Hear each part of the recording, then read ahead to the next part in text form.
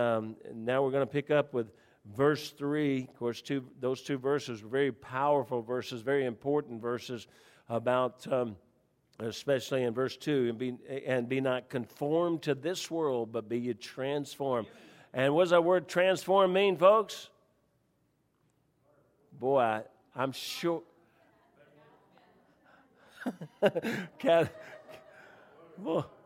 Butterfly, caterpillar. And what is that? What happens for the caterpillar? Metamorphosis. Thank you. Man, dude, this really discourages me. All right. Yeah, it means the metamorphosis. And just the whole thought that we were doing behind that is, truthfully, when you become a Christian, you ought to be as much different from where you were before you became a Christian to what you are now. Your goal is to one day be as different as the caterpillar is from the butterfly. They're totally different.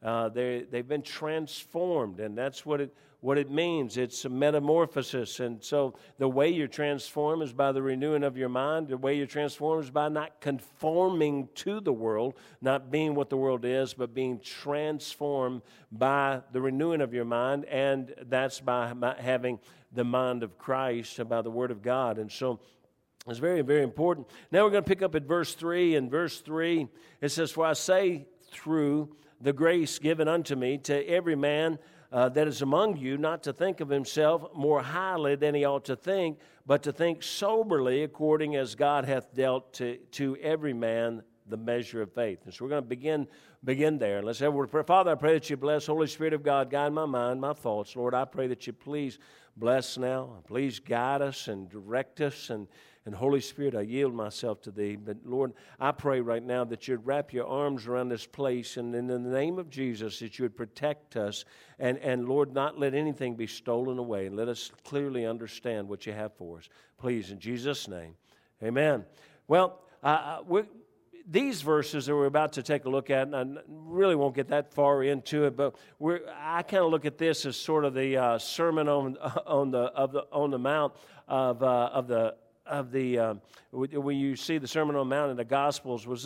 This is kind of the Sermon on the Mount here of the epistles that Romans has here. He's going to give us some really good information here, teaching us about how to live and treat each other. But verse 3 here, Paul, through the inspiration, is going to describe the Christian, what he should be in the church, to the Christian, what he should be in the church, how he should live, and how he should treat others in the church. And this is very important, what he's going to be doing here for us. But in verse 3, God deals with the main issue first, and that's the issue of pride of man. And it's always an issue. It always creeps in, no matter who we are. We've always got to be fighting this animal here. It's called pride. Even in the church, we tend to violate Scripture in this area. So God deals with the main issue first, the pride of man. And you say, what area? The area right here is that we think of ourselves more highly than we ought to think. He says, no, but to think soberly according as God hath dealt to every man the measure of faith. So I'm just going to read a couple of verses. 1 Corinthians chapter 10, verse 12 says this, "For we dare not make ourselves of the number or compare ourselves with some that commend themselves, but they measuring themselves by themselves and comparing themselves among themselves are not wise." God making it real clear that in 1 Corinthians chapter 10, verse 12, look, we don't compare ourselves to anybody else. If we want to make a comparison, we need to compare ourselves to Christ. And always realize where we stand. But comparing ourselves with others, that gives us an opportunity. You can always find somebody beneath you, and you can always find somebody above you. But God says that's not what we're supposed to be doing. You say, well, man, I'm doing pretty good. We do this all the time out soul winning when they say, I think I'll go to heaven, because I don't do like they do out in the street. I don't do like they do. I'm not taking drugs, and I'm not drinking, and I'm not doing this. That's comparing yourself with other people. That has nothing to do with salvation. It has nothing to do with living for God. We just don't compare ourselves with other people. Proverbs 13:10 says, "Only by pride cometh contention, but with the well-advised is wisdom." So if we have contention amongst ourselves, in family, and at work, in in any venue in church, then it's pride that caused that. And God is addressing this immediately here in verse 3. He says in verse 3, "For I say, through the grace given unto me, to every man that is among you, not to think of himself more highly than he ought to think." And you say, well, how highly should he think of himself? We are all creations of God. And so nobody's any better than anybody else. And so that's what he's doing right here. But Proverbs 14:3 says, "In the mouth of the foolish is the rod of pride, but the lips of the wise shall preserve them." So he's, again, the mouth of the foolish is the rod of pride. "Pride goeth before destruction," Proverbs 16:18, "and a haughty spirit before a fall." Proverbs 29:23 says, "A man's pride shall bring him low, but honor shall uphold the humble in spirit." Pride is so destructive, but as much as pride is revealed in thinking you're better or more talented or more capable than or more intelligent than someone else, it's also revealed in false humility. And this is something that we don't think of. We always think of pride thinking we're better than other people, but it's just as prideful to have a false humility. And by that I mean it's presented while someone is consumed with self. When you feel like you're humble and you put on a false humility, you can tell. There's the test or the thermometer for that is this: is when you look at yourself and you're thinking how humble you are. Then we got a problem. That, you know who you're thinking about? You're thinking about you. So whether you're thinking about you, about how great you are, or you're thinking about you, about how lowly you are, you're still thinking about you. And it's all about you. Even with a meek and quiet spirit. She's been telling me she's having a meek spirit. You've been trying to beat that into her lately or something? It ain't working. So she told me she was being meek tonight. Amen. I thought, I'll try anything. Yes. Preach it. Okay, I'm preaching it. I don't know. It's just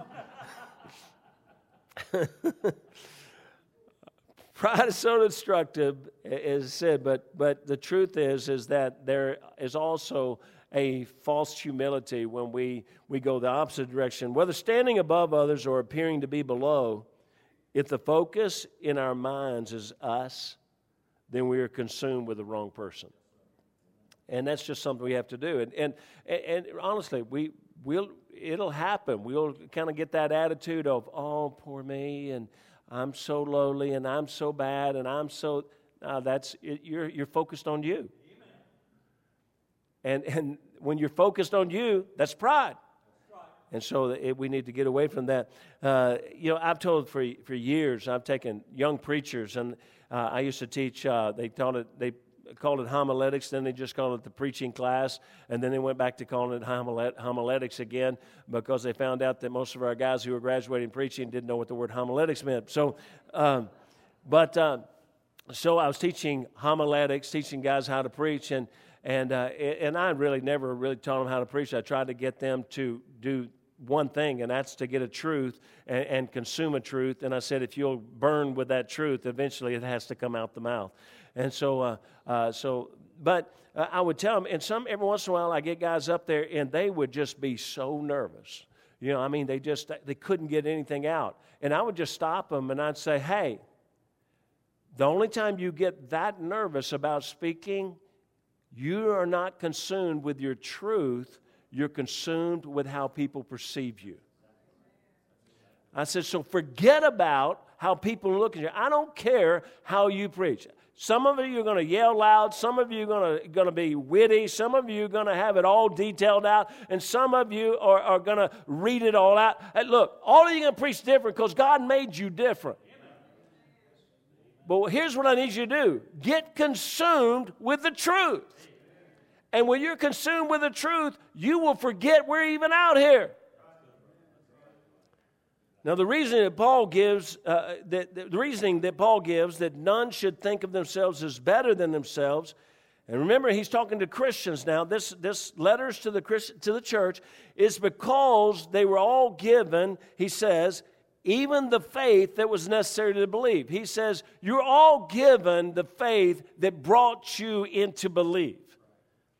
Do you understand what I'm trying to say? He said, don't think of yourself so highly because you're a Christian and because you were chosen, because you're a believer in Christ. He said, don't get high-minded about that. Don't think of yourself so good, because even the faith that you had to put in Christ, it was given to you. You didn't earn it. You didn't deserve it. You didn't get it. And that's what he's saying in the Scripture. God gave them the faith, and eternally they are all equal, for they all started with the same faith, and they all put their faith in Jesus. So that's who he's talking to, those who have put their faith in Jesus. He said, so don't think anybody above anybody, because all of you were given the faith that you put in Jesus, so you're all on this level ground. Now, J. Frank Norris summed it up this way. He said there's three ways of thinking. Overthinking, and God says not to think of yourself more highly than you ought to think. Underthinking, he says, let no man despise thee. So, you don't get all meek and mild. And woe is me. He said, proper thinking, though, is in the Scripture. Think soberly. God says, don't think of yourself too much. Don't think of yourself too little. He said, truth is, think seriously about what I'm writing here. Live for me. And so, verse 4, look at verse 4. For as we have many members in one body, and all members have not the same office, so we being many are one body in Christ, and every one members one of another. So he starts it out by saying, don't think of yourself above anybody else, because he's setting them up. He's saying, we're all on level ground. We all start with the same faith. Now, because we all have been given different responsibilities, God wants to use us in different ways. And so he says, the way he describes this, we have many members in one body. So like this church right here, and it's just like what he's writing to the church. And he said, we have many members in this body. But now, if everybody in here decided they want to play piano tonight, we'd have a little bit of a problem. The bench is not that big. If everybody in here wanted to preach tonight, you'd have a problem. No, there'd be nobody to listen. If we're all going to get up here and preach, there's nobody to listen. And there's really nobody to listen now, but I just suddenly thought, what difference does that make? Okay. But, so he said, we're all members, though, of this body. And we all have jobs to do. And so, one runs a bus route, and another, where'd it go? Man, I lost somebody. Where? Okay, never mind. Man, I do good. I can't even keep them for service. I was going to compliment them, and they're gone. Now, but we're all members of this body. He says, but we're not the same office. We don't all have the same responsibilities. We don't all have the same position, because we can't. And this passage doesn't talk about it, but another passage does. I mean, we can't. If the whole body were an eye, where would be the hearing? And so he says, so we being many are one body in Christ, and every one members one of another. Now, what he's doing here, he continues this thought of the pride issue as he says to them, we're all one body, we're just different.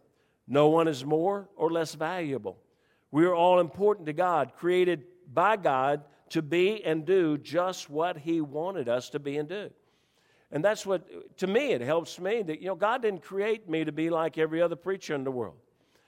And I can't compare myself with them. And I kind of found myself in preaching and serving God when I realized I can't be what everybody else is. There is some men are made to pastor thousands, and some men are made to go to the mission field, and some men are made to do it. That's not what God created me to do. And I got to be content at what God created me to be. And you need to be content with what God created you to be. And one of the most dangerous things that I would see with a young man is this, is he would, and I've seen this over and over again, and one man's, he's in my mind right now because he was such a perfect example of this. He was the absolute epitome of the perfect assistant pastor. He had the gift of organization. We're going to talk about it in just a second. He had incredible gifts as an assistant pastor. But he kept seeing the assistant pastor position as simply a training ground to pastor. And he was so focused, like I kept trying to tell him, look, you got an incredible ministry, and you've helped the church grow to levels that I don't think it ever would have grown if you had been there. And this is what God created you to do. Don't step out of what God's created you to do. But he was so determined to go pastor, so he left this position where he was maybe one of the greatest assistant pastors in the nation. It wasn't the largest church, but it was a pretty good-sized church. And he was really the catalyst behind the growth of that church. But he left it, and he went and pastored. And he didn't last 6 months. And after he got discouraged because he couldn't pastor, the people, honestly, they voted him out. And he quit the ministry, and he was out of the ministry for years and years. And he never ended up back as an assistant pastor again. He's a good guy, but he never ended up back as assistant pastor again. Because he wasn't content with what God created him to be. We get this worldly view in there that we got to climb the corporate ladder. God doesn't have a corporate ladder. We just do what he's called us to do. And so, now, at verse 5, God is allowing Paul to deal with the reality of the differences in man's abilities and talents.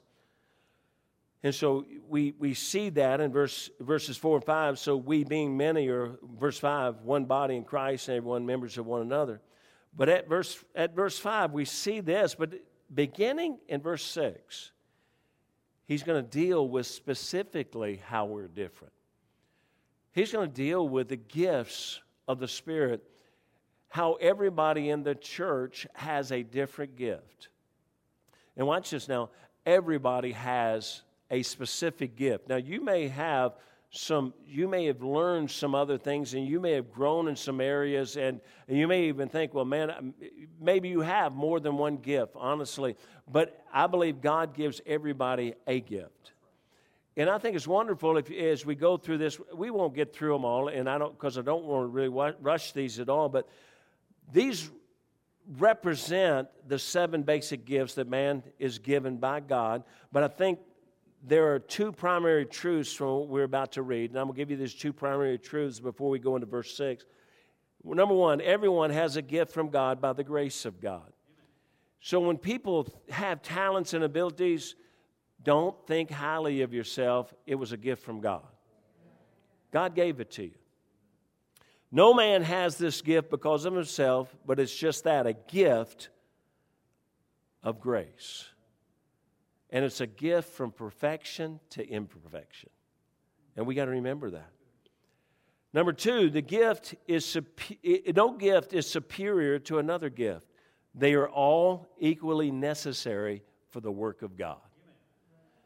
So, and I had to deal with this, and I apologize tonight. I'm struggling a little bit because I'm not sure exactly why, but about 5 minutes before I started, I got this pounding headache, and so right now it's pounding. And so, but years ago, I began to be the director of the military ministry. Now, you have to understand that our ministry is a bus route, okay? Now, my bus route averaged, during the fall, would average 50 or 60 people. Our highest day was 138.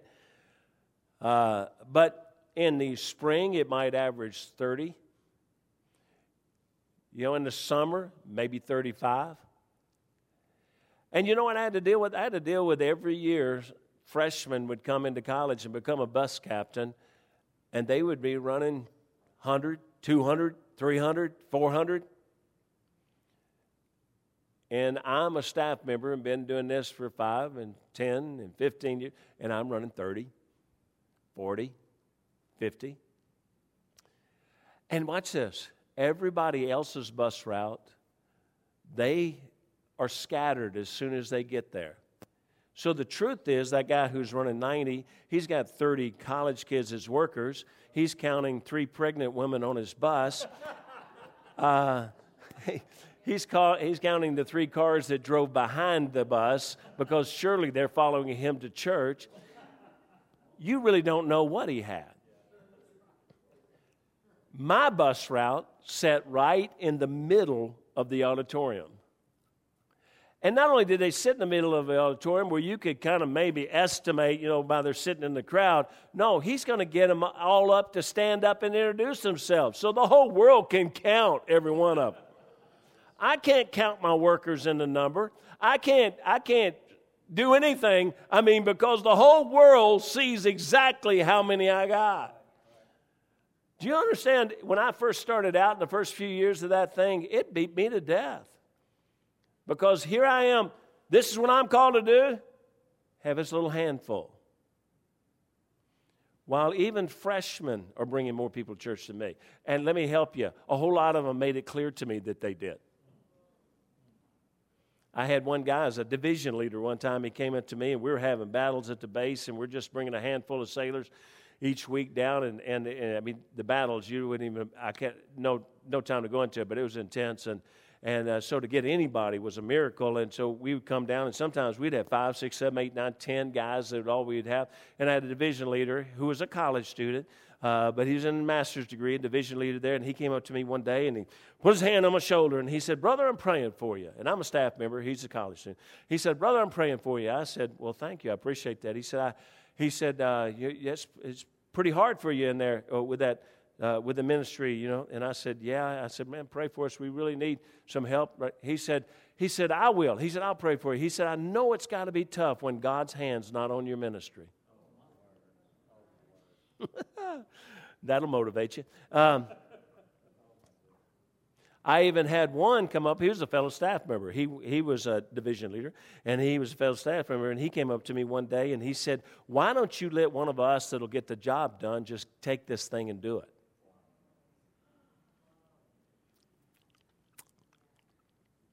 It's a good thing I got saved. Because there was a day I wouldn't even have thought about it. Now, I had to learn, though, that God didn't call me to run a bus route. He called me to work with the military. And it didn't matter who was doing what. This is what God called me to do. And it was my responsibility to do what God called me to do. And you know what? It was my responsibility God expected me to believe it was the greatest job anybody could do. Because it's what He called me to do. Now, verse 6, it says, "Having then gifts differing according to the grace that is given to us, whether prophecy, let us prophesy according to the proportion of faith." So the first gift, it says prophecy. During this time that this is written, before, while the Bible is being written and completed for us, prophecy was by inspiration. All that we have is by the inspiration of God. And so when Paul is writing to the Romans, it's under the inspiration of God. And he writes that. And so Old Testament prophets and John in the New Testament and a couple of other areas, God actually, lets them prophesy. When we think of prophecy in the future. And we see some prophecy of the future in the Old Testament, New Testament, more so in the Old Testament, but it's by inspiration. What we have from the holy men of old that we read today was given to us by inspiration. As with John, this inspiration sometimes was prophetical, and as the Old Testament prophets, sometimes they prophesied things to come in their time, and sometimes it was to come much later. The Bible, though, is finished. It's written. Amen? It's written. Although we have those that call themselves prophets, and we have religions that claim their leadership can speak ex cathedra, or in the place of God. We have those that believe that. If you don't know who that is, then I'll explain to you afterwards. But they believe that their leader speaks ex cathedra, in the place of God. And there are those that call themselves prophets, and they'll tell you they're prophesying of the future. We don't have that. The book's written. The prophecy's given. You say, then, what is this prophet today? Today, our prophet's the preacher. Those with the gift of prophecy don't speak by inspiration, they speak by illumination. You see, God gives some the ability to go into Scripture and they see things that, honestly, others don't see. And what they see, the prophet, is he sees truth. Truthfully, the prophet sees everything sort of black and white. It's right or wrong. He sees that and he says, look, it says this. This is what it says. This is what we're going to do. That's the prophet. Now, today our prophets, preachers, those with the gift of prophecy speak by illumination. They, according to their faith, have the gift that allows them to deliver truth that has been illuminated to them through Scripture. And the Scripture was given by inspiration, but now it's been illuminated to them through illumination. It's light shines upon it for them. A prophet today proclaims the truth and reveals error. The man who preaches, now not all preachers are prophets. They're not. Some of them effectively exhorters or they're teachers. But the prophet is one that gets up and says, this is what it says. And it says, homosexuality is wrong. It's a sin. You say, okay, can we negotiate on that? No. It's right and it's wrong. That's it. A prophet can often be very absolute about what he believes. This is what I believe. You're not shaking me from it. A weakness, though, of the prophet is to be judgmental or condemning of those who fail to live according to the Scripture. Now, this is something that when you recognize what your gift is, do you see things as absolute just black and white, right or wrong through Scripture? You don't have to be behind the pulpit to have that gift. But when you see that, I've got a daughter, that's the way she sees things. It's right or it's wrong. There's no in between. There's really no gray area. Whatever Scripture says, boom, that's it. And she's that way. Now, I've had conversations with her. The fact is, what you got to be careful of is that you can become condemning. You can become critical. You can get really upset with people that don't see. You can get upset with people who see grays. When you recognize that that's a possibility and that that's something inside you, if you have that gift, it's a very good thing because then you can work on having grace. You may not have the gift of mercy, but you can add mercy into your life. And I'll be honest with you, this is who my wife says it this way. She says you have a strong sense of justice. Okay? Because I believe things are right and wrong, and when people are mistreated or things are wrong, then I want to make it right. And that's, you wouldn't believe before I got into the ministry or even after I got in the ministry, how many times my wife would have to endure the pain of me slamming on brakes and jumping out of the car to go stop something, even criminal, that's going on. And she's like, you're not a police officer anymore. You have no gun. You have no badge. What are you doing? And I would come back. I don't know what I'm doing. I got to go. There's an injustice. There's wrong happening. I've got to stop it. Now, when you have that inside of you, you got to be careful because you'll get real frustrated real easy with people that don't have it inside of them. Can't they see that? Don't they know it's wrong?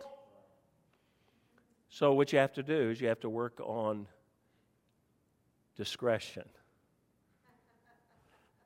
You have to work on being more full of grace.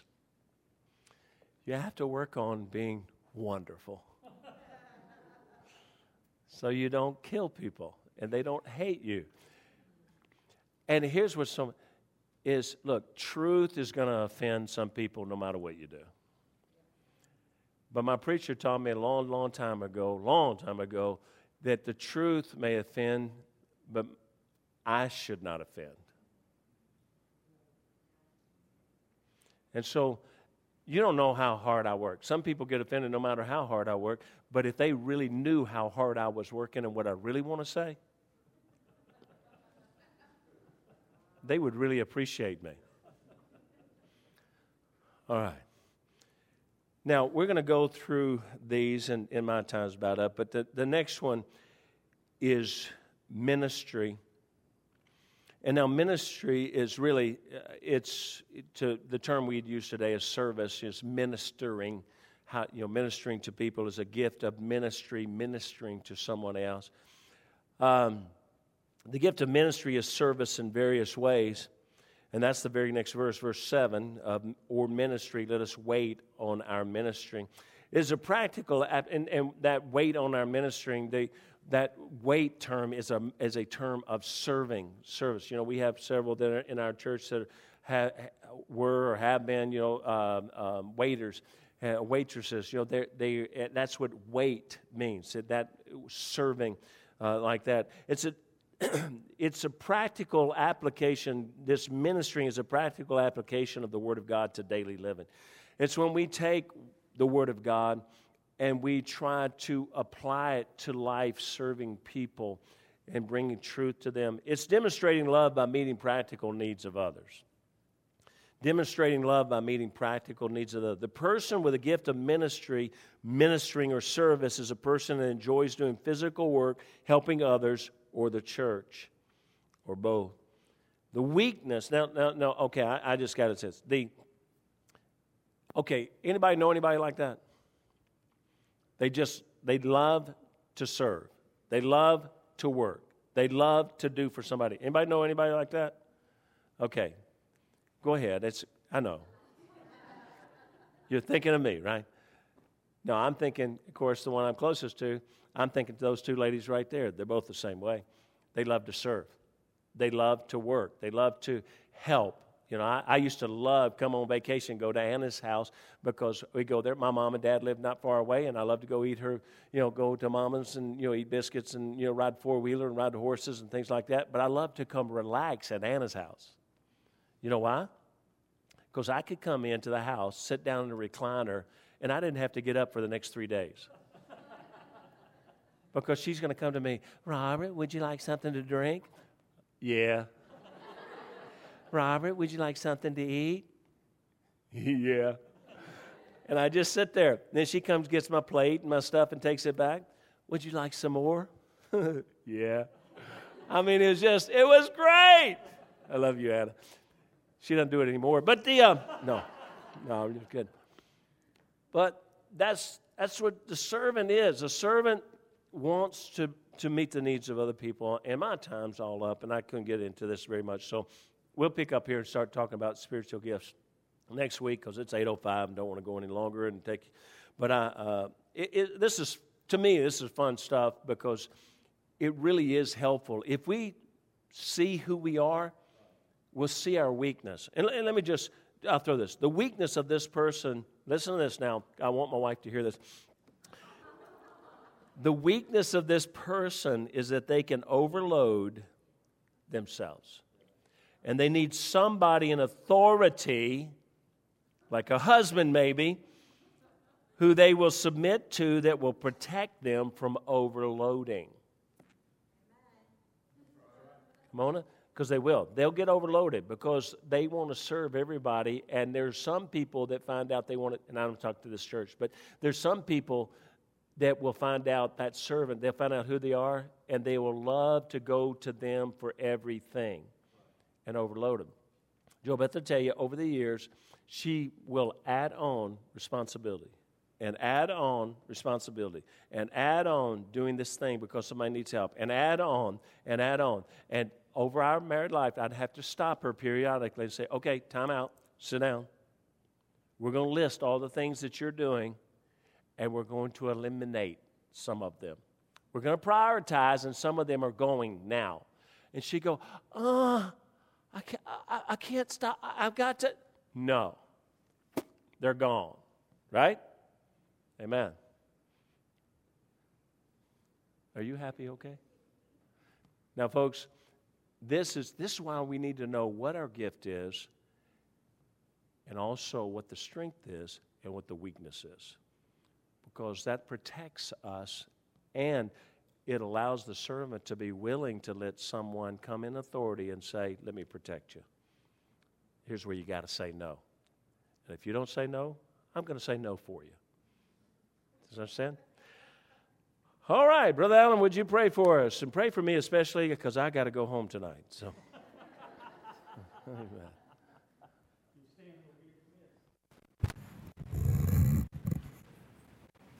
Lord, thank you for the night.